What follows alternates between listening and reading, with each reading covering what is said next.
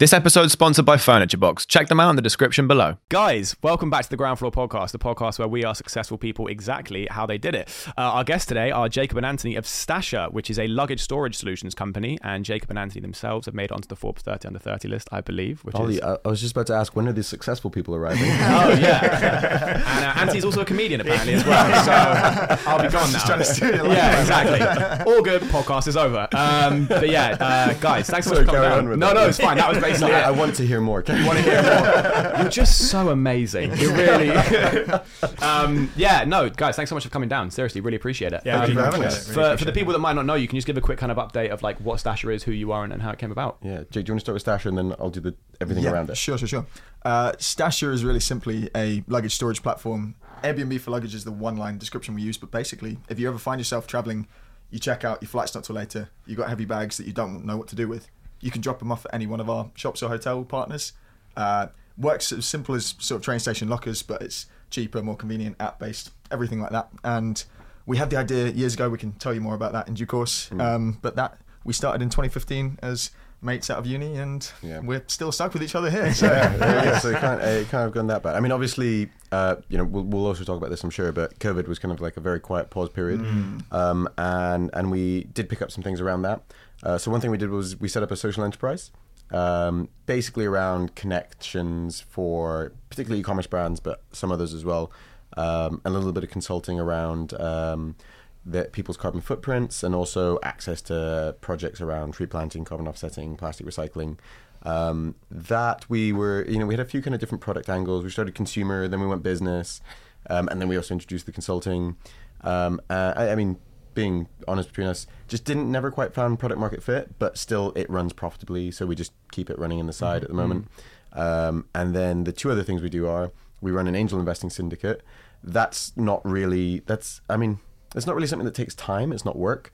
It's just, as I'm sure a lot of people who listen to this probably are founders, and maybe as a result of this, people will now do the thing I'm about to say, but you naturally as a founder get quite a lot of deal flow. Like, you have a lot of friends or friends of friends who are like, oh, I'm starting a company. I see that you've done one and raised some money. Can I ask you some questions and send you a deck? And so it became quite a natural thing where it's like, well, we're looking at all these decks, and you don't want to be. Can we swear on this? Yeah. You don't also, I would suggest tilting the mic a little bit pointing it down towards your mouth. That's perfect. You don't want to. Is it short, or is that? Yeah. When we sit down, we're like the same height. Okay. This is going to be such a good episode. I'm so happy. So many clips. Yeah. So you've thrown me now, Jake. You're getting sent decks, and you don't want to be overloaded with decks. That's it. It's not even that you don't want to be overloaded. Like, within reason, I'll say no if I ask someone and it's a crazy idea. I once had someone who became a stalker. Jane Deng. I couldn't even tell if it was a bot or a crazy person, but they're like, I see that you liked someone's comment on LinkedIn. What are you trying to communicate to me? It's like, nothing. Absolutely nothing. Wow, okay. Yeah, like someone else's comment, I like, it's just like an innocuous, like, oh, you were hiring, like, and they're like, what are you trying to say to me? Nothing. And then so completely unrelated to them. Yeah, completely. It was like so that's like I like his comment, and you go, what are you saying to me? Exactly. That's mental. It was weird. And then at some point I blocked it on LinkedIn, and then they found me on Facebook and started messaging me on Facebook. What, really? I know. And then recently I was looking at like my message requests, I think because of Facebook Marketplace, and I still was getting these messages months afterwards. It's crazy. Whoa. With some people, it's so strange. It was also not making sense. I was like, I think it might be a bot. I can't tell. It was the cross-platform thing that was. Yeah, it was bots don't really go worrying. I was a little suspicious it might be one of our devs. We like to play pranks, but that's a very good prank. Yeah, that's an elite prank. Yeah, there was a time that we had a back-end developer, and we convinced him that I was a chess prodigy. Oh, this was great. But I would actually just put the moves against like a top-level thing and play it back to him. And this was literally sitting next to each other in the office, so I just plugged his move into the computer, got the best move back. Exactly. Oh, that's great. And we were, I remember this went on for ages. And one time we're playing, and we finished the game. I beat him, obviously, talking the talk, and he says, "Well, I can't believe this." He does the analysis. I'm like, "What is it?" He says, "You played the best possible move 95% of the time." And I say to him, "Wow." And he says, "You need to play in competitions." I don't have the time. I don't do it for the glory and fame. I do it for the love of the sport. I did that when I was a kid, and now I'm done with that. But sorry, back to this was on the syndicate. We do a syndicate. Yeah. People invest. We have a list of people that we know through work or friends and family now as we get older. Some of our friends actually have some money. And a lot of them want to access investment in startups, don't know how. And so basically, it's an email list. We just send out like, hey, we're investing in this. You're welcome to join. Yeah. Also, shout out to our friends at Odin who we use to do that. And then the third thing is, fourth thing, sorry. We do a lot of things, but these are all... No, I love it. Yeah. A lot of this, it all came after COVID. Before COVID, we just stashed bags. Yes. Okay. And we still have that as like Yes. by far the main focus. Yes. But Yeah. also COVID But projects. we also run a podcast, which is why we're so comfortable behind microphones, honestly. Yeah. Although now people can see our faces, I feel weird and uncomfortable. Yeah, I should say their podcast is audio only. So this Yeah, is, that's it. yeah. Jake said we're not good looking enough for video before we... I don't think that's Started the case, though. I I feel like I That's a would little fish. Tell us how successful we are again. the most successful people we've ever had. Where? That's great. Wow. Okay, so a lot of different things then. Yes. With the angel list, how does that work? Is it like do you get like a kind of finder's fee or a commission off it, or is it purely just kind of like? Oh no! In fairness, we don't charge any fees.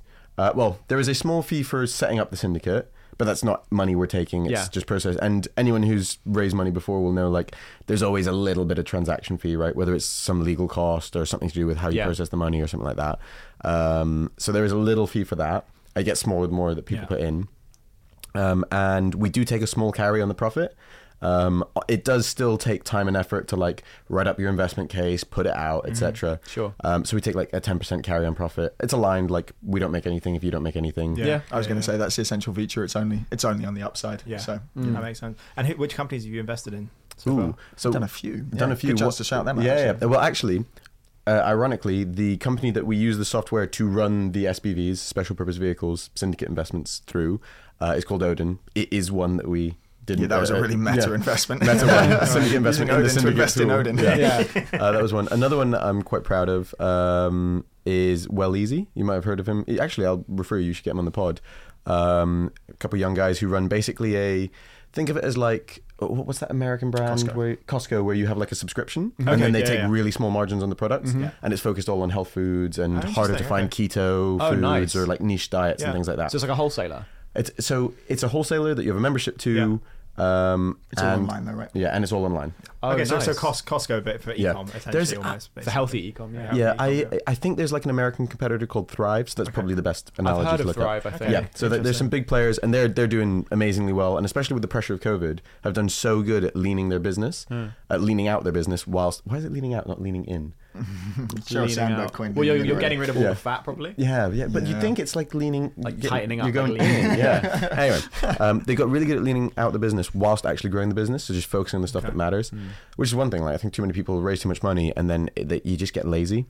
Yeah, Easy to get complacent. That's it. It's like the Conor McGregor effect. When you have too much money, you're not hungry anymore. Yeah. Have you seen the trailer for the new documentary? Well, I was listening to. Actually, I haven't seen it. I've seen the trailer. I haven't Yeah. seen the documentary, but I listened I to don't people know if it's talking out about it. No, it is. Oh, it is? I think so. It's on yeah, it is. Netflix. Oh. Yeah. I like Notorious. That was That good. was so good. Notorious was so good. sick. That was inspiring. I think he's a really interesting example of like mindset, like such an impressive mindset, but then also like that mindset of like, oh, I want it. I'm hungry. I'm gonna win. It just doesn't. It doesn't work anymore once you've won. Yeah, that's true. Yeah, like I think that's the thing with him though. He's invested in so many different areas that actually now he can just relax a little bit more. That's You know, it. he's got Netflix coming to him to make a follow-up documentary. He's got proper his, 12 whiskey. He's got proper 12 Yeah. whiskey. He's got his pub in Ireland. Drink it like, down. He's got, He loves his proper He 12. does. He does love that. He's like The Rock. Like The Rock will do that. Like he's got With his tequila. Terramana tequila. Yeah. But he'll like The Rock's like a genius marketer. Like he's got such like power over his brand in such an interesting way. But like he'll post a video on his Instagram and it will just be like, just having my Sunday cheat meal, got my eggs, got my bacon, and a glass of Terramana. And I'm like, wash it down. Like we're working hard, we're earning it. And I'm like, I see what you did there. I see it and I like it. Yeah, very I'll smart. still purchase it. It still works. Yeah. I'm taking my trousers off, Dwayne. You got me. Okay, but That's something we should try to come back to, influencer businesses. But carry on. yes, I would like to cycle back. Yeah, to that would be But interesting. first, I want to cycle back to Stasher because I want to know. I think so. The main thing, obviously, the main premise of our podcast is people that literally start something up, and I think a lot of business podcasts they'll focus on the kind of big picture stuff, but they won't actually go into the granular of like I would have no idea how you even get places on board or find space. Do you have to buy lockers, all that kind of thing. So I'm a complete layman when it comes to your business, Cool. as I think is Skeeth probably. So take me through the very beginning. How do you even go about setting up a company like Stasher? I love that you call him Skeeth. Yeah, I do that as a reflex. You And do, it's when, yeah. when people call him James, I can't. I find it weird when people call me Yeah. James a lot of the time. I double take. So, okay, we were particularly lucky, right? Because we set up a marketplace business, and actually increasingly this is the case. We started 7-8 years ago. There was actually like a off-the-shelf product that we could use that was basically like, here's a marketplace as a service, and it's called ShareTribe. It's still around, and I think some meaningfully sized businesses use it as their tech with some customization on top. So we kind of didn't have the initial technical problem that a lot of people report having. It wasn't a perfect fit, and at some point we kind of outgrew it, but it was like for MVP purposes perfect. And the actual thing is now that I'm on the other side as well, where I do some investing, my number one thing is like, you have no excuse to not have some sort of MVP. Like you can, say we had to do that back then. You could nowadays you could hack something together with like Zapier and like simple landing pages So many on good Webflow. tools. There's so many tools you can stitch together. So how we did it, we were lucky there was a product as a service. For most people, it's like, can you adapt some sort of WordPress website? Can you adapt some sort of Shopify? Like most things that you want to do, you could do that. Could you adapt something as simple as a mailing list or to register interest? Sorry, rephrase the exact question. Have I touched it? Sort of. We could probably rewind a little bit to the origin story, though. Yes. Right? Yeah, that'd be Yeah, good. that's Yeah, kind of that'd what be I'm good. curious Yeah. about. Right. The very first idea came winding back even further. So I said Ant and I were friends at uni. We did It's a lie. We weren't. We were best friends, but we did a combination of economics. I did business, Ant did PPE. But essentially, we were united in one respect by our enthusiasm around business. We always said, it'd be great to go into business together. I like how you guys were saying you earlier. phrase it positively. I remember it negatively. I remember we're like, I don't want to be a banker. I don't want to be I don't want to be a consultant. Yeah. Twin motivations. It takes us to the same place. Anyway, we got to the summer after we left uni. I was moving to London to do a master's and was moving for a job in a digital marketing agency. And we thought this year would be the perfect year to kind of try something out, and we can just like test something and see what we learn.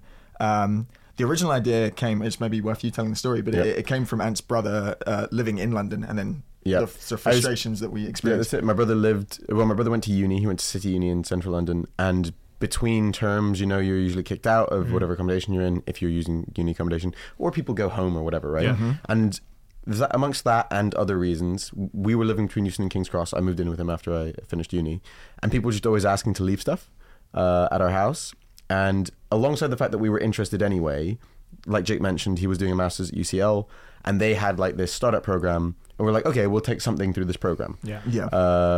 And the original idea was actually super wide. It was just like Airbnb for storage, and it was more people's homes, and it was more mid to long term storage. The way we originally began was exactly that, and I vividly remember Ant, like while we were trying to come up with ideas, Ant then texted me being like, Airbnb for bags, Airbnb for bags, let's go. So the idea of like someone who might be traveling, you can leave your shit at my place for a few days. Yes, although the traveling part did come kind of later. I mean, it was always sort of fundamental to you going away from where your stuff needs to be. Yeah.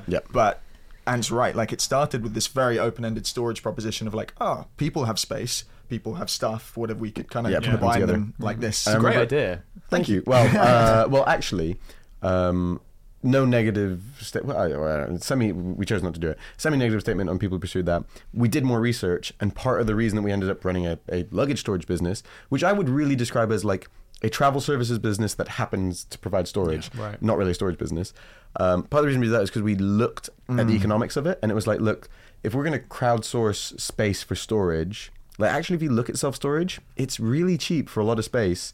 And anytime that you're storing more than a few days, it just makes sense to bother doing the trip out somewhere where the space is cheaper. Right. So what we kind of realized was, basically, it was actually from a pricing problem. It was like, we have these people who want to leave stuff for one day. It doesn't make sense to charge, if you charge £5 for a box for a month, what do we charge someone for a bag for a day?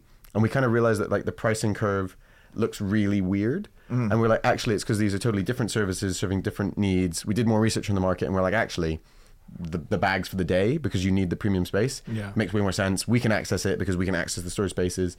And so we kind of put our houses live. And ironically, despite the fact that I live by King's Cross, I think Jake actually had the I first stored booking. the first ever bag. It was actually a guy Yeah. who came to watch Leeds v Charlton, and I live in like near Greenwich, near sort of Which between is not Charlton really and London. But So yeah, you had to catch a flight to get his bags. Exactly. Got it. It's amazing. The fees must have crippled you. but they stored the first ever bag on the platform. They were going to a football game and just needed somewhere to leave it for the afternoon. There was Okay. nothing in the area, but actually that sort of unintentionally became one of the beautiful things about the MVP we ran, where people were storing it in our houses, was we got direct face-to-face interviews with all our first customers. We're 'Cause like, they why were are you literally doing going that? to store Yeah, this of stuff with course. us. So And despite, well, Jake's was actually, it's still a relevant subsection. Like we have a lot of people doing events, but like the most common thing we found was people were leaving it at my house because I was literally by the British Library between Euston and King Cross, and everyone's like, oh well, station facilities are either full or too expensive or whatever. Yeah. And we're like, okay, so this is the problem that we're or like fixing. I've just checked out my Airbnb, Yeah. didn't have anywhere to leave my stuff. Yeah, yeah. Like Yeah. it very quickly pointed us to this like short-term travel Yeah, use case. Okay. Yeah. And that was when we kind of hit on the problem of like, well, we don't mind providing the service in our houses. It's okay. I mean, I remember actually I had a few times where people would book and then I'd come all leave the a way back from lecture UCL. to go and like let them in or out, and then they'd cancel, and I was like, oh, for God's Yeah. sake, like, So annoying. That's, and that's a really good point though, just on that, because I don't really travel that much, but I've noticed a few times that I have traveled, there is always that thing of on the day you check out of the hotel, you're not leaving the city maybe for like 7 hours, but you don't want to lug your shit around the whole city. Mate, we've So been- yes, we've- I was we've going to been- ask about just It's true. confined We've to been like. talking for 15 minutes. Have you just identified? Like, yes, that's the problem we fix. No, I know, but I think it's when it hits on like a personal level, I'm like, that's such a good point. Yeah. Yeah, sorry, I'm just making Yeah. fun. But I don't like jokes. I'm the only one who makes jokes around. I am the king of I'm going to jokes. start playing soundboards in a minute. But yes, that is exactly it. Sometimes, Yeah. you know, the funniest thing is as well when we talk to investors. Obviously, a lot of this is driven by Airbnb. You can still use it for your hotel. Maybe the hotel is not convenient or whatever, right? like you just said, you know, Yeah. you might have a hotel in one area, need to go to another area. Yeah. Yeah. But it's largely Airbnb guests because there is no reception, right? And often if you're a hotel, they'll keep it for you. And so often we had the experience, you talk to an investor and you explain the proposition and it just doesn't resonate personally because they're like, I don't get it. Why don't you just leave it at your hotel? And then your Why does chauffeur your will take chauffeur it. know? So- What's that? The classic. I didn't even think about bringing my chauffeur. Why did It's fine. We're like, no, trust me. People like we've had investors we've spoken to before, and this is at the point where like thousands of people are booking a day, or somewhere in the range of hundreds to thousands of people are booking a day, and they're like, I don't get it. I don't think people will use it. And it's like, There is a proof of concept. it's sort of clarified. This is a business that turns over millions of pounds. Empirically, you are wrong. Exactly. Yeah. Exactly. But sorry, coming back to what we were saying. Yeah, so we were doing it in the homes. It was great because we got to talk to people. It was primarily travel focused. It was short-term focused. We realized that like it makes sense to pay the premium to store Super Central when you have this use case, because then you're not competing with the mid to long-term storage alternative of like anytime you're doing mid to long-term, it's like, why don't I just move it somewhere cheaper, right? Either the customer or whatever service it is. And the other thing we realized was we were doing it in our homes. We should clarify, we don't do it in the homes now. Yeah, that's actually really worth spelling out. That. It was, I think, if I remember correctly, or maybe I have created a romanticized story in my head, but I'm pretty sure this is it. I'm pretty sure Jake said to me, and why don't we sign up the NISA across the street from you? And I'm pretty sure I said, no, because then they'll bother me every time I go buy milk. However, we did end up signing them up, and they became one of the top hosts on the platform They and were still for a are. long time. Yeah. They're still- Oh, wow. they're still- Interesting, okay. Yeah, they still must be somewhere in the top. Well, at this point, somewhere in Overall, the they're top 50 or probably 100 or still- something. yeah. And is that what? Do they get a fee or something? Or? Yeah, so they get paid per bag they store. So this is the other thing about the business that makes it much more interesting than the self-storage in people's homes, right?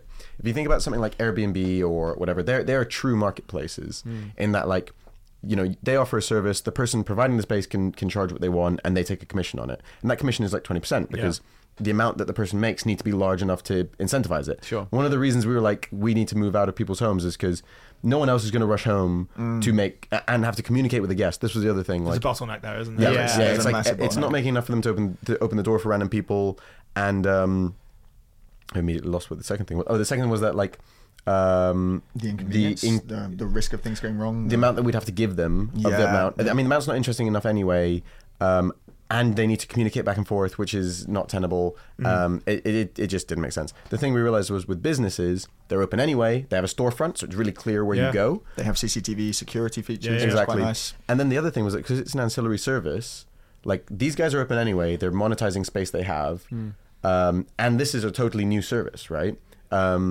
We could take a much higher commission, right? We suddenly realized that, wait a second, like, you know, if you're charging £5, £6 per bag, like you know, no one has a preset idea of what they should be paid for that. And especially if it's a shop, they're getting value because people are coming through the door, right? If you think parcel services, they pay pennies for you to keep the parcel. And their argument is it's bringing people into your shop. And this was actually the benchmark that we were then able to use to say, this is why you should try us. It's very similar to a parcel-based service, but you're storing bags, you're getting tourists there, you know, you can and you make provide more. all And that you make extra- more money. You make more money per bag, exactly. Do you sign up individual shops then, or if you sign up like Nisa, for example, is that like every single store that Nisa has within a certain area? That, or so that it's- was how does that we work? did to It's begin different with. layers. Yeah, Okay. so to begin with, It's like an ogre. Just keep peeling away the onions. like an onion, and make you cry. Just like you're saying. Well, in the early days, I remember we signed up Ant's store across. We signed up news agents, and that was the easiest way to get just proof of us concept. walking around. Yeah, we used to walk around, like knock on their doors, try and chat to the owners, and we must have got the first 10 or 20 or probably up to 100 that way. What we wanted to do at that point was get hotels. It was just harder to sell into hotels. But once Why we was got that? I'm it curious just- to know what it kind of just- objections you guys were getting when you were approaching these. Can I businesses. speculate? Go on. Yeah, go. I feel like the main objection you would get is the fact that they're like premium and they're like, what's this weird tech app Yeah, thing? I don't know. People So random people. definitely premium ones. We still don't work with like 4 or 5 star hotels. Yeah. Like it doesn't make sense. It's like a 2-3 star hotel. Premier Inn, for example, in the UK, they're Yeah. one of our bigger like hotel Yeah. clients, Yeah. and that's a perfect kind of pitch level. Yes, and actually, so we'll come back to objections in a second and some funny stories. But on what you were saying, so actually, even now, it's like there's like a 3-tier sales system where it would be like, you know, there is literally calling places, going into places, and you know that's between the team and now relatively outsourced. Like you work with cold callers, you work with on the ground people, and it's like go to an individual shop. Hey, do you want to sign up? There's like a mid level where it's like talk to regional groups who manage shops, hotels, whatever, right? And then there's a high level where it's like this will largely be us or like some of our more senior staff. It's like you need to mingle with the right people at networking events, conferences, etc. And you want to sign a deal with like large 50 hotel stores or groups. something. And that's more like hundreds. It's like Right. oh, I want to onboard this entire hostel group or hotel group or whatever. Got you. So there's like 3 levels to that, which is interesting because obviously normally for a lot of people who are selling a product, say for example a SaaS product, you kind of want to pick the one and focus on it.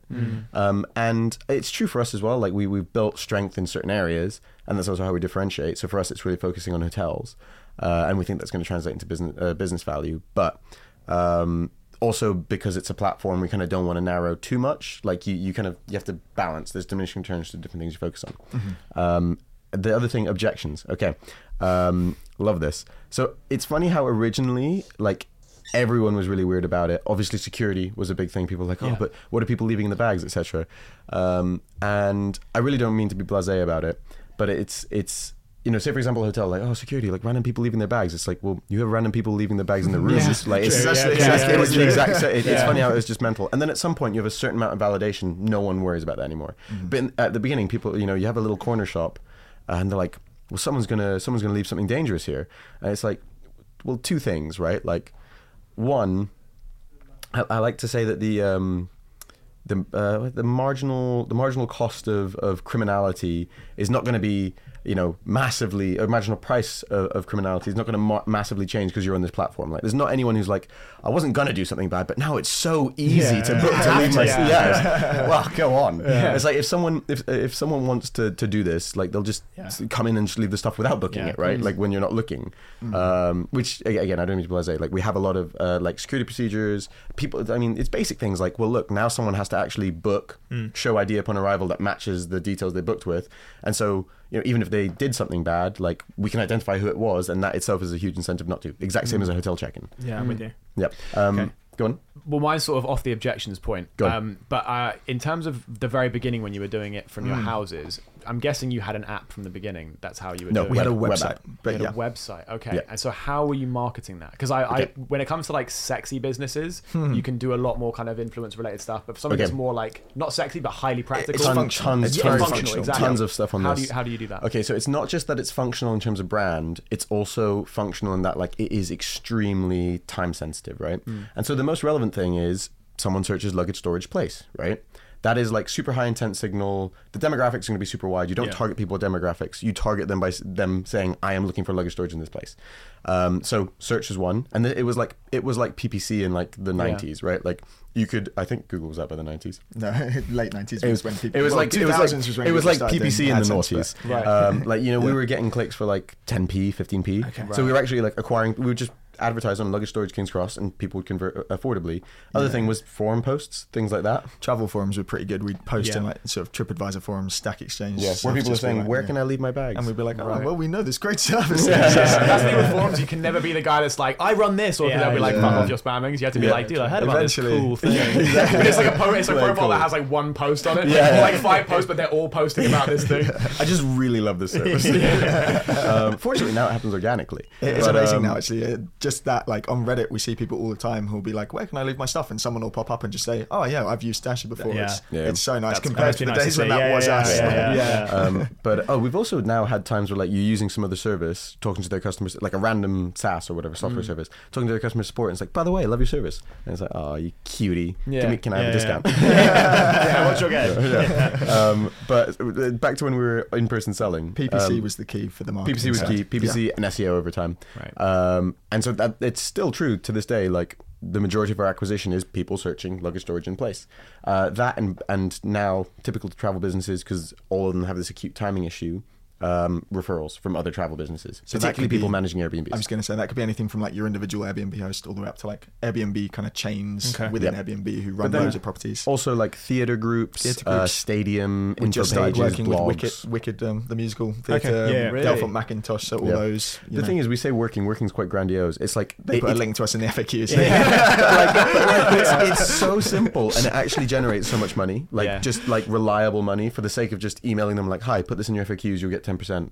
Like it's so simple. That's the great thing about Interesting. having a business where you're literally, I mean, I guess listed is one way to put it, but it's like we had a company on called Charged Up. Yeah, And the guy we know Hugo runs really that. well. Yeah, Yeah. so I love Hugo's model because it's literally like once you've got the venue, the traffic is built in. Yeah. The main problem so many businesses have is trying to get that traffic, and it's like, do we do it through marketing? Do we do it through PPC or social media? And that's great, like having something built in where when you sign a client, you also get footfall in a way. In some ways, Ish. in some ways, he gets that better than we do, just because the nature of the way people find his product, there's like a sort of physical install. Sure, whereas yeah. with ours, We put stickers and we stuff. put but stickers, so you do get some amount of that. True. But at the moment, we're very responsible for driving it through. The journey is through more you're in partnerships. King's Cross Station, you search for this thing, you book it, and it shows you where to go to the shop and drop it. Yeah, we So would it's love a to little capitalize different. more on that. Yeah. To be What, fair, what does the lifetime value of a customer look like for you guys? Because I assume that when they come Luggage in, storage or host? luggage storage. Yeah. So when they come in, I assume obviously they purchase the luggage storage and they leave it there, and then do they then use that kind of platform further down the line and Okay. return to it, or what's So, the?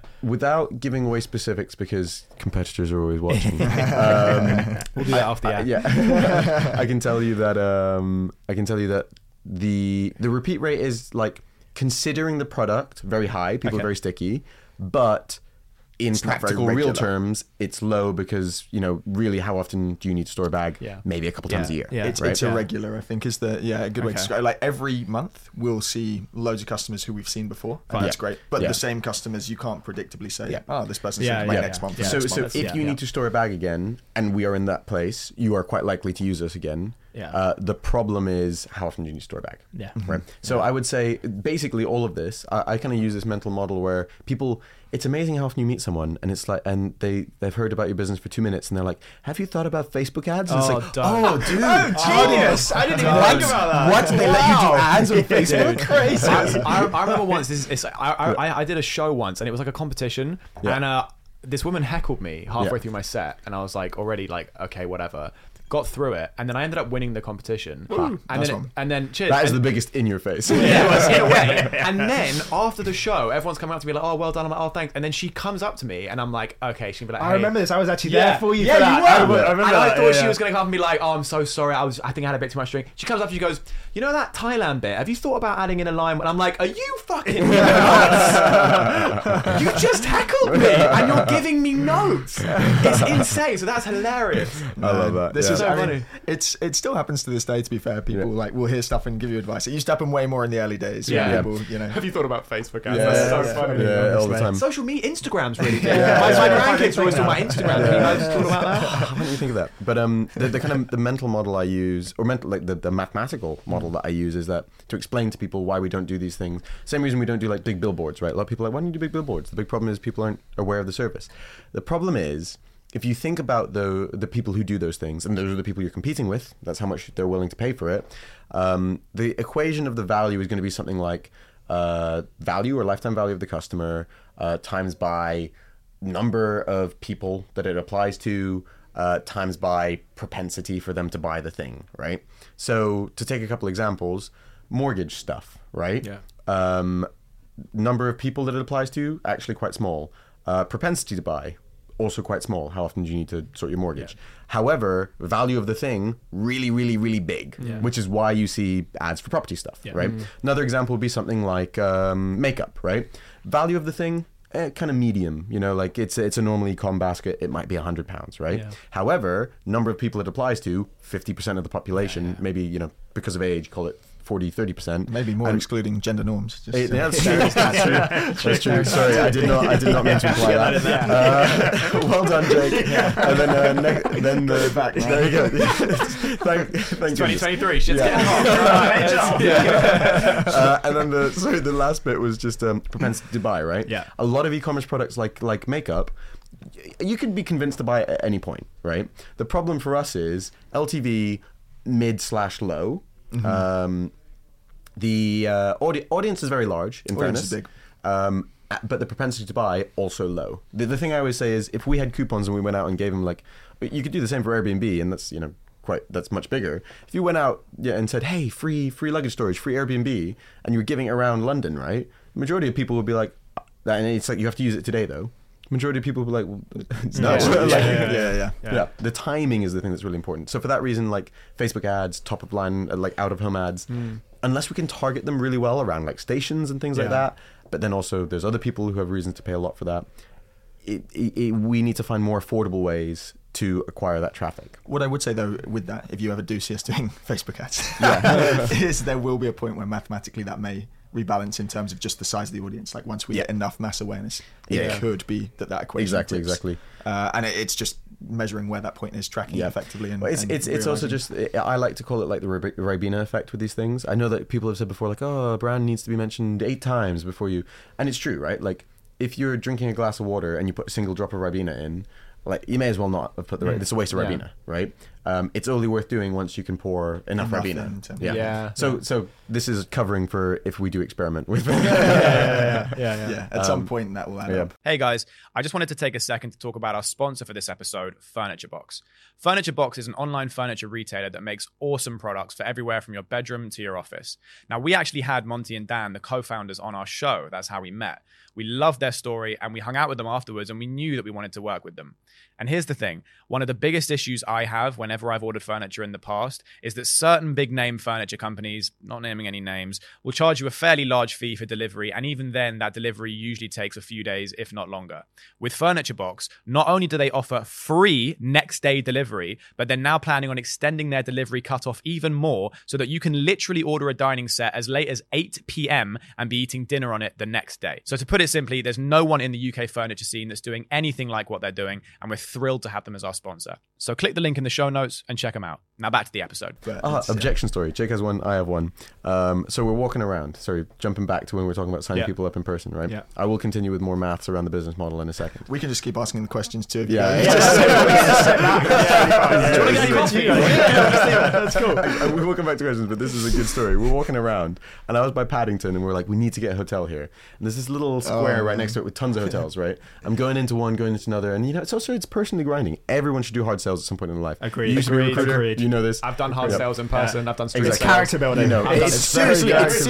When you've been told to fuck off to your face, it changes you. And then you have to like, okay, and walk away. And then eat more shit on the next one. Yeah, literally. Thank you for your Thanks so time. much. Thank you. That's great. Yeah. Honestly, the most important thing to like. So many people are afraid of starting businesses because they're like, oh, but how am I going to do stuff? It's like just ask for stuff. Go and do the stuff. People do underestimate just the power of asking. It's so true. We say that all the live time. by this. Yeah, So true. So going hotel to hotel, it's a grind. Getting no's. I have a story about how we did eventually get a hotel there. But anyway, going from hotel to hotel, go into one, and I'm like, I'm not taking no from this guy. I go in, I start talking, and the guy's like, yes, but sir. I'm like, no, wait, hear me out. I know you're about to say this, you know, your objection's going to be, I don't have space. Don't worry, you only need like literally a back room. It's a tiny. He says, yeah, but sir, but I'm like, no. Hear me out, okay? I know you're going to say, how much money can I make, right? You can make this much per month. Don't worry about it. He's, yeah, but sir, I'm like, no, I know, safety, don't worry. It's the exact same as a hotel check-in. He says, but sir, this is the consulate for the Sultanate of Brunei. You can still make it work. If you got a back room, get him on the blower. Figure it out. I was like, I accept your rejection in this one case. Yeah, I'm defeated now. That's fair. That is fair. It looked like a really nice hotel. I bet it did. Yeah, I bet it did. Yeah, I bet it did. Funnily enough. I had an identical story with a slightly different punchline. Exact same setup. I was there like, I'm determined, like I've been through enough hotels and hostels, I'm gonna get a yes out of this one. So I go to the Star Hostel in Belfast, and I'm going through the same process as Ant, like handling all these objections before he's got the chance to say it. And he says, this is like a homeless shelter hostel. Wow. Okay. I was just like, I'll show myself out. I'll give you discounted rates, maybe. To be fair, you could really do with extra revenue. There's potential for a bottom line here. Yeah. We can figure it out. I want to go back to when you actually got the website and everything set up. Yes. Initial startup capital for this kind of business. How much was it? And also, if you could maybe talk to how much it cost when you actually turned it into a proper app and made it more full scale too. Okay. So to start up, I think we literally put like 100 quid in each. £200 in each to begin with, and then later we put £500 in each once the ads machine was kind of working. And I think our rule was like, if we can't make it make sense with this money, then we'll just leave it, pursue another project later. And because we'd found this out of the box marketplace as a software solution, that worked. It was £40 a month. It's actually amazing. So I think the mindset we had was like, we have 6 months to see if we can make this like give us enough signals we should pursue it further, and then we put in a bit more to do the ads. Then the second step was we'd actually cold emailed the CEO of Big Yellow Storage, nice guy, Jim. You applied? Wow. Yeah, he was like... See, again, love that. This is actually a ridiculous story because it was the first cold email we ever sent writing out for investment as well. And we kind of pitched it as like, can we get your advice rather than we're looking for And we money, were still like, it's storage, he's storage. It turns out we're more of a travel business. But go on, I heard a phrase the other day. I can't remember who said it, but it was like, if you want if you want investment, ask for advice, and if you want advice, ask for investment. Yeah. I think that genuinely could be true. Like it's worked out roughly that way for us, hasn't it? And certainly in Jim's case, we kind of approached him saying, hey, you're a storage guy. We've got this storage concept that's not competitive, kind of adjacent, be useful to get your advice. And I don't know what storage expertise we thought we were. This is where you put the stuff. Take stuff, put it in. Actually, that is funny because when we did go meet him, he was like, come to my warehouse, and he gave us like this extensive tour of one of these his facilities, and it was pretty cool. I mean, he had loads of stuff there, but we were kind of like, cool. Oh, he's actually he's a nice Storage expert. Have you thought about locking the door? We introduced it in our stores. Game changer. He is, however, one of the most insightful business guys. Actually, like we've incidentally constructed our board kind of perfectly, where like we have him on one side and he's like background more in like property investment accounting. Because really, if you think, like, people don't realize Big Yellow Storage, self-storage businesses, big ones, they're valuable because they're property businesses. It's a real estate. Primarily real estate. It's really a real estate McDonald's. business. Exactly. Yeah. Like, they generate some yield doing the self-storage stuff, but really the reason they're worth like 100 million? It's in the billions, I think, gross value, isn't it? They turn over like 100 million. The reason they turn over in the hundreds. So, the reason it's worth like $1 billion is because it's a huge property business. And his background is in property as an accountant, I believe. So he's kind of like our... I don't mean it in a negative way, but he's like our kind of old school business. Like, he's still quite business grounded about making, in the way that business is about making profit. Yeah. Business is about providing a real service, that kind of stuff, right? The really old school business. Yeah, exactly. Which is useful. And then on the other side, we have like the proper venture investors who are like, think about growth, think about doing new things, right? And it's kind of, you have this, and then ironically, we have the synthesis as a board observer as well, which is like, a venture fund who used to be operators and mostly ran their business. The guys who ran cheapflights.com and Mondo. Okay. So the guy we work with is called David Soskin. He's great. Fantastic anecdotes as well. Okay. I'll come back to that. But he's kind of the guy who provides is the in the middle. balance. He's like, has run a tech company, grew it to hundreds of millions, sold it. Wow. And did it largely profitably. And he's like, well, yeah, like you don't need to raise tons and tons of money. Like if you have a cash generative business, just reinvest your profits into growing it. And it's more the model of double every year rather than 5x in a year. Yeah. So on that point then, I mean, I saw you guys raised, was it 2020? Was this just before COVID? Just before Just before COVID. COVID? Yeah, it was like Yeah. $2.5 million you guys raised. Yeah. How did you know you were ready to raise that kind of money? And what was the sort of process around that? I think Good specific question. Yeah, in respect to what we were just saying, that was probably at a time where tech was maybe sort of more bubbling. Travel was just on a infinitely upward trend, and we were kind of leaning more in the venture play of like, yeah, okay, we've got like a model that works. We've hired our sort of fundamental team. Now we need to grow. We've got channels we think we can repeat. We can put more into PPC. We can put more into partnerships. Yeah. We need to get more supply. So we were at that tipping point where we were like, we're ready to take it to the next level. Yeah. As for the actual, obviously. It was very convenient for surviving COVID. Yeah. But no, so how do you know you're ready, and how do you pick the number? I suppose, kind of everything surrounding that number. Yeah, so okay. finding actually the investors, finding the valuation, actually going out Right, pitching, okay. putting pitch decks together, everything around the investment process, I think would be really interesting to get some. Okay, so I clarity mean, on. step one, generally you raise money because you need money. So we were in a position where we weren't yet profitable.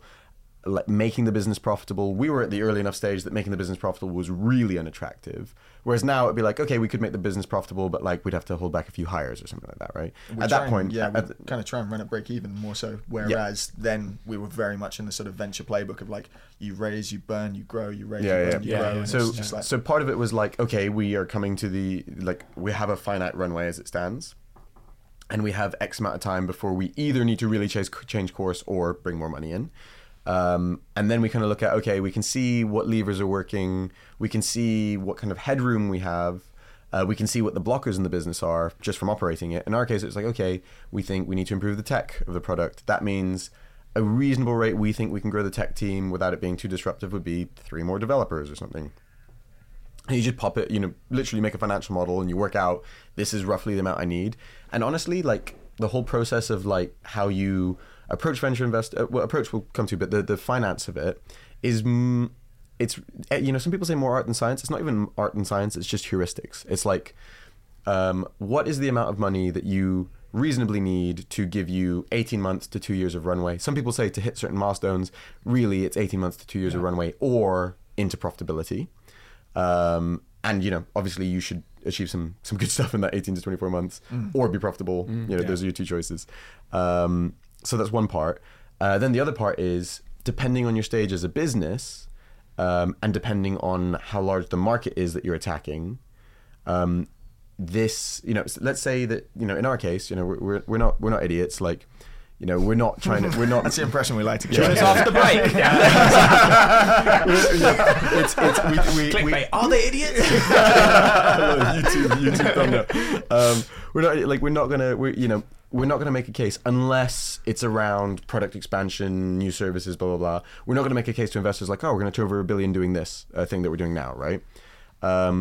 So you need to kind of, and we are also a business, and it's more a European than American thing that has real turnover. So then those two things kind of say like, okay, you can have a certain acceptable range multiple of your current revenue, right? And What is that range, out of interest? I would say in the current market, It depends. It does depend on the market. It hugely yeah. depends, right? And like I said, like it also depends how big and how big the market is that you're attacking and how quickly you're growing. Because if you're attacking a ridiculously huge market, and you're growing ridiculously quickly, you have really strong signs of product market fit, you're like a relatively unique business who's well positioned, the multiple could be irrelevant. You could be turning over 500K and raise 100 million, right? But if you're if you're doing real traction, and you don't have a very clear argument as to how you're going to turn over 10 billion, you're more saying like, okay, I'm going to turn over 100 to 200 million. Then you do have kind of more bounds that are like multiples of your revenue. And then also basically the other thing is, the valuation basically is, well, if you're doing, I'd say the absolute minimum 5%, it's like you don't do a round for less than 5%. And at the absolute max 20, maybe 25%. And so between those 3 or 4 things, you kind of numbers pop out, right? You sort of do work it backwards from how much you're prepared to give away and how much you need, right? Is what you're saying. So we would look at the financial model. It would say like, okay, we need about, and the other factor is how much interest is there. But we'd look at the model and be like, okay, we can make 1 to 3 million work. We're willing to give away 15%ish, something like that, 15 to 20 maybe. And I said 5. 5 is actually really low. It's more like 10 to 20 is the normal barriers. And this is roughly how much we're turning over. So we think we could, justify a valuation that's a multiple of X. So let's say pre-market collapse, if you're a real business doing real turnover, 10 to 20X, or even less, maybe like 8 to 15X, pretty reasonable. Current circumstances, maybe more like 5 to 12. And that would just be off the top line. So turnover. Yeah, turnover. Depends a little bit on Depends your on your business model a Luckily, little bit, I mean, right? our top line sort of correlates pretty much like 1 to 2 with our like net revenue. What I mean by that is like net revenue or gross profit? I get confused. Let's not go there. Business 101. Just depends on your accounting sort of principles, but more the point was just like, because we take fairly high margin, as we were discussing earlier in the episode, our gross revenue top line is pretty well connected to what we're actually doing as a business. Whereas if you were a marketplace that got like a 5% margin and you were trying to multiply your top line, then it'd be nonsense. Airbnb obviously shouldn't do the transaction value. The other thing is that we agree with our host to pay them a fixed amount. Right. So when we do product changes that increase the amount that we charge customers, we actually retain more of it. So it's a little different. Our reporting isn't quite like other marketplaces. It is more relevant to report the top line transaction value. Mm-hmm. But yeah, basically those are some multiple. I'm not really an expert in that stuff. That's kind of, I think it's something like that at the moment. I don't know. I'm just picking up on the relationship between you two, and I'm curious about what the division of responsibility and kind of areas of expertise is between the two of you. Ooh, can we hear you guess first? Well, you're very intense. Ollie, I can't believe this. I didn't say intense was a bad thing, but you're very much like, I mean, you reference mental models 3 times. Yeah. And that's great. Has anyone ever done this on this podcast before? Those are like, and it's great. No, but it's like a stream of consciousness. I'm just listening to it, but it's interesting because I've noticed that you will make a point and you'll drum out all the specifics, and then you will give kind of like a more palatable summary. That's a pretty good summary for the layman, for things that might go over their heads. So I would say you're probably more of an ops guy. You're probably more of like the actual like getting all the details sorted, and you seem maybe more customer facing. But I don't know, because you're both quite presentable. Very presentable. Yeah. Very presentable. I can guys. actually see either of you playing that role. That's what I mean. I can see either of you pitching. Like, but you seem maybe more of the numbers guy. Maybe, I don't know. Interesting. Man, we should switch this. So Jake does more ops finance stuff. That's actually true, Yeah. And like more sort of marketing. And to be fair, we both do sales, pitching, and like also the investment all the stuff. We co-founder stuff. We pretty strategy, much share that equally. HR. Like for a long time, we kind of didn't really have formally divided roles. We just kind of hired people into the roles we needed. And it's sort of naturally fallen in a certain way. But we have a joint to-do list. Like our to-do list is kind of it's split of what we both need to do, and a ridiculous number of tasks end up being like Jake and Dan. same day. It'd be like, we need to agree on something. Who's your first? No, go on. I was just going to say that, I mean, you picked up already on this, but like I think what does work quite well as a dynamic is that we do think quite differently, and that tends to have a sort of fairly different but similar. Yeah. Like there's a sort of yin yang element. There's to definitely a mental model. That's a really for this, good way, actually. because that's how I think we are. We're different but similar. Definitely. I've just realised that. Definitely. We come at things from very different perspectives, but we have the same kind of idea of where we want to go. Yeah. We come at it from 2 different points of view. But similar. That's why I like to think it's true of all relationships, but people often use this specific terminology in romantic relationships, where people use the 2 things where it's like, you need things in common, but then also people use opposites attract. Which isn't true. It's not true. But I think the thing that you want is you want enough difference that you're bringing something, particularly with a working relationship, this is clearer. You want enough difference that you're each bringing something different, but the big important stuff you need to be quite aligned on. Yeah. You want to be going in the same direction, basically. Yeah. And luckily we're united by our intense passion for storing bags. They always say follow your passion wherever it is. What do you think the experience has been like? I mean, I'm sure it's been positive, but in terms of working with a friend, because we're really big on it, and we've interviewed a bunch of co-founders that do work with friends or even family. Okay. We're massive supporters of it. I mean, I feel like the fact that I get to work with my best mate every day on something I enjoy is a blessing. Is such a blessing. I am going to tell you the opposite. However, I'm gonna bring it to you, Jake. however, Listen, TGF exclusive. Right down the lens, right there. you know, no, I think Jake will appreciate this. We work really well together, right? And actually, we're friends, but we studied together and worked together, and we knew from the way that we studied that we worked together well. However, we did originally have a third person we started with. Dun, dun, Dun, dun. dun, dun. Okay. And And it was, he died. Oh, please don't say he died. That's No, really no, no, bad. no, That's really bad. no matter how much I throttled. No. No. But no, my actual answer is, so like we said, the first year that we started it, we were thinking like, oh, this is a project to learn about startups, right? Yeah. And so classic startup error, we didn't really have any sort of legal, like literally we set up a business, we didn't have any vesting or anything, right? We also didn't quite have the same long-term vision and approach, and I mean, Yeah. ultimately, this was one of the Yeah. things where things broke down. And we also didn't think like, oh, what are the, so we said, what are the, you asked what roles you fill. Like, I would say, particularly if you work well together, like you can have two non-tech people in a tech company, and even then, actually, there's a weakness that you don't have a tech person, but you can find that third person, right? You should try and find a third tech person.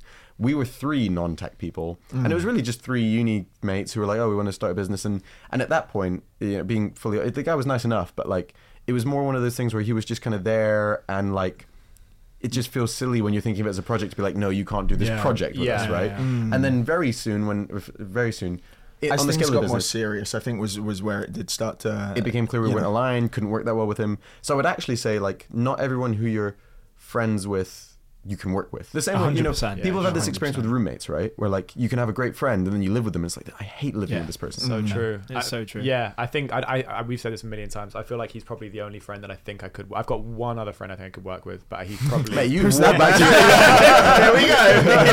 You walked back that earlier opinion really quick. I'm actually jumping ship. But yeah, no, it's. I couldn't agree with that more. Absolutely right. Yeah. Was there any resentment now? Or do you think it was mutual at the end? The when- third person? Yeah, the third person. Unfortunately, there's definitely resentment. Is Yeah, that no, okay? it didn't end well. I mean, it basically, part of the problem is that because we didn't have a vesting schedule, it was at the point where like it was seeming like it wasn't working. Basically, this person became very defensive, and it was very hard to work out anything because basically they were like, well, you can't kick me out because I'll walk away with a third of the company, and we're like, well, you can't do that because then you're going to kill the company. And I mean, you know, he's a nice enough guy. We're young. There was, you know, How and I old were you understand at this kind of time? This would have been like 24, probably. No, younger than that. 23. I think I was Probably. 24. You must have been 20. I might have been 21, 22. Okay. Right. Yeah. We're 1 year apart. No, you turned 30. And you're turning 29. I was 21 when we started the business. Yeah, I was but this 20 was when like we 2 started years the later. business. Okay, yeah, fine. So I was 20 to 22, 22, 23. Yep. Yeah. Can you? And was 23. I don't think it matters. You said I was the numbers guy. You're early 20s, early right? 20s. You're in your early Yeah. 20s. Can you maybe touch on like actually how you went about dealing with the actual process of getting rid of that guy? Because I think a lot of people, I've known that in the past I've definitely struggled with conflict. I don't like conflict. I'd rather make everyone happy if I can. I'm better at it now when I was younger. But Honestly, it's practice. I think Is one. we'd say the same though. I mean, I don't know that we necessarily did it the best way at the time, and it's something we've both had to get more comfortable with. And actually, I think it's kind of a maturing process. Like now we're in our late 20s.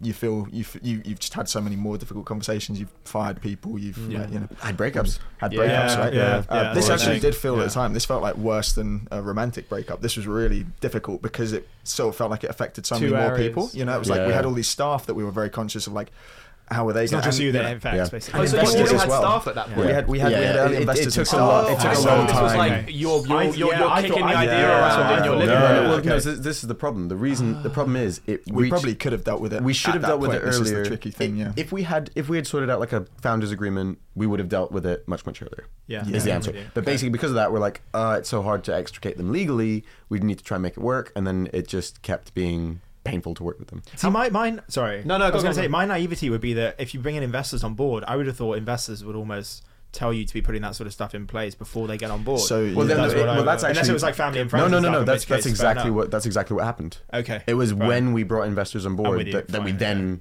we had to bring in that structure, which made it possible. Which is why we couldn't do it until we had staff and stuff. How much of it do you think was because it was a third person? Do you think it's a case of like too many cooks, or like No. you know? Do you think I you could think- have run it with through? I think there are I think definitely the right combos, you definitely can make it work. I If you think- look at Airbnb and other examples, Yeah, they yeah. did. I think- it's about complementary skill sets, and also I'd say it probably links to the roommate thing too. It's kind of a culture thing, and I think Yeah. where things broke down for us was that and the great thing since has been Ant and I have been very aligned on culture, and like. Yeah. You know, it's not that you necessarily have to agree all the time. In fact, it's often not a bad thing when you do disagree, but Yep. you have mature ways of resolving it, and you Yeah. kind of like you lean on who sort of feels more strongly about Yeah. different things. But in that case, I remember at the time when the three of us, we had this horrible culture of blame. Like, you know, we'd try and decide things, and then someone would be Yeah. like, "Oh, I disagree with that," and then you'd hold people like you'd be like, "Oh, that was your fault." Yeah, it that just was creates a bit of a and toxic actually, when environment, doesn't it? Yeah, and it's in easy fairness, to when blame he- it on when- that person, but we also just weren't taking it seriously enough. It all would It have was been all easier of if we were us, for thinking sure. like serious as a business, Yeah. and then things like, okay, well, we're not working well together. Fine. Like, the thing is, it doesn't need to be. The most interesting thing was like. Employees and investors didn't care as much as we thought, and you Yeah, kind of realize, that was in actually- business, like it is business. Like, of course, we're people and stuff, but you don't need to be so emotive sometimes. Yeah, like yeah, sometimes, yeah. like even if it's like, oh, hey, this isn't a fit anymore. It's like, okay, great, cool. Like, But I think that takes time, though. I feel like that develops Maturity. over time. It's maturity, exactly. We've had other people on the podcast, like Akash, for example, that came up saying, as a CEO running a huge business, you have to have that mental stability of not getting annoyed when things go badly, but also not getting really excitable when things go well. Is having that sort of level approach throughout it. But that takes time. What does culture mean to you? Because culture is a word I think that's thrown around a lot, especially in the startup era, where it was like, really great culture, great work-life culture, coffee machines, like being nice, great culture. What does culture actually? I think it's a very big buzzword, and I want to know what it actually means to you. okay, I'm trying to think of a few I can go ways with to describe go. a couple of quick things. I mean, I think the things that form a culture are kind of the habits of a company. So like the routines and the things you sort of make as like repeating actions, those kind of inform the culture. And then the other things that really drive it are who you hire, fire, and promote. Yep. Like those are, I didn't What come are up the with kind either of of those things, but Yep. those kind of give really strong signals. But really, I'd some say of we it's- kind of some define of it it's- as the environment, right? It's just like having that sort of it sounds the so fancy. vibes. But it's like the Vibes, you know? some of it is also like what are the norms? One like hard way of defining it is like what are the boundaries of like acceptable behavior? Yeah. That's one way of testing a culture, maybe not defining it. But a lot of it is the normative stuff, like given no impetus or instruction, like how do people behave? Like, do people take ownership of things? Do people blame each other? Is it someone's first recourse to organize a meeting or to go and do something? Those are all examples. So habits and boundaries. Yeah. I'm very conscious of the fact I feel like this could go for hours, but It I'm really very could, conscious. actually. I've just looked at the time. I I didn't realise it. didn't realize it had gone that That's quick. where- yeah. Don't worry. Which is a good sign. okay, that is a good sign. We'll have to do round two. round two, and also hang out off air because this has been so much fun. That's been great. Before we round off to our last question, I did just quickly want to touch on. Do you have any advice for people when it comes to raising funding? Because I think that's quite an intimidating process for a lot of people, and like I don't even know how. Especially when I think if you're a new business, you already have a lot of imposter syndrome. Yeah. And the idea of going to a fund, is such a big daunting thing. You think of people way older than you, way more expertise than you, and you kind of have the image, I assume, in your head of like they're going to laugh me out the fucking room. Like, you want 4 million from me? That kind of thing. So how would you go about raising funding, and what advice do you have for that? It kind of depends what kind you're talking about. Are you talking about VC funding specifically, or just in general? Because I suppose your approach is a little bit different. Speak to VC, but I mean, if you have any specific points in the others, go for it. But I'd say mainly like more institutional. I mean, this is highly biased by our own experience, but obviously raising from angels first and having like a really good business angel on the board has really helped us and held us in good stead, because it wasn't as intense a process as going through like a sort of VC diligence round. Definitely, like if you're UK based and if you're the SCIS, if you're the sort of person who is intimidated by that, start with SCIS. Right, Yeah. like it will be the easiest round that you ever will raise, and you'll learn a lot through the process. I used to raise funds for SEIS. That's what my job was. For anyone at home, Right. can you explain what SEIS is? Oh, it's a tax scheme. You get 50% back as income tax. If the company fails, you get another whatever your tax rate is, so 40, 45, 25, whatever that is, back as a tax break. And if you hold the stock for 3 years, you pay no capital gains tax. So basically, it will be much, much, much easier to raise that money. And also those investors are going to be much more chill because much less of the money is actually on the hook. Yeah, it just de-risks things for investors. It's the Seed Enterprise Investment Scheme, if I recall correctly. That is exactly it. And I Yeah. think loss relief was 40% when I was raising for it. That was like It depends what a good your few years tax ago. bracket is, but yeah. Yeah, That's why you're the numbers guy. Cool. Guys, we round off with the same question with all of our guests basically at the end of every episode. Obviously, the point of our podcast is practical, and we like to drill into the practical and the actionable, which I think you're going to smash on this because you guys are both very practical. If you could give one piece of advice for someone who's looking to either start a business or maybe they're already running one, one piece of actionable advice, what would that be? Ooh. You can give one each, by the way. If you want. I'll go first. first. I think a lot of people have this idea that you need to be there's like this kind of glorified idea that you need to be taking huge risks and like sacrificing your career and stuff. Like, I think you can take pretty reasonable steps to actually get stuff relatively, try things out, test them, get things off the ground alongside another job. I mean, granted, if you're doing investment banking, probably not. But if you're doing a corporate gig, you can actually dabble a bit and kind of side hustle a little bit, see if you enjoy it, see if it has like a little bit of uptake, get some validation before you just jump in. The idea that entrepreneurs take tons of risk is actually factually totally incorrect. It's more that you take very high risk based on like people who aren't conditioning on what you know, right? It seems like you're taking a lot of risk. You're actually taking calculated risks, and you have information that says that the risk is much lower than other people are pricing it at. That's a very good way. It's a really good way of That's a putting very it. good way of putting it. I've got a slightly controversial one. It's not that controversial, but Kill people. Don't be afraid. If you wanted to really simplify the model of how businesses work, you basically have something to sell and you need a way of selling it. And I think normally by nature, entrepreneurs get very excited about the first part, the product part, and that's the thing you can control. So you put a lot of time into I'm going to make, even like thinking of us with our podcast we were talking earlier, like we put so much time into the content and we're like, this is so everyday things. Nice plug. This is the bit we can control and it's the fun part.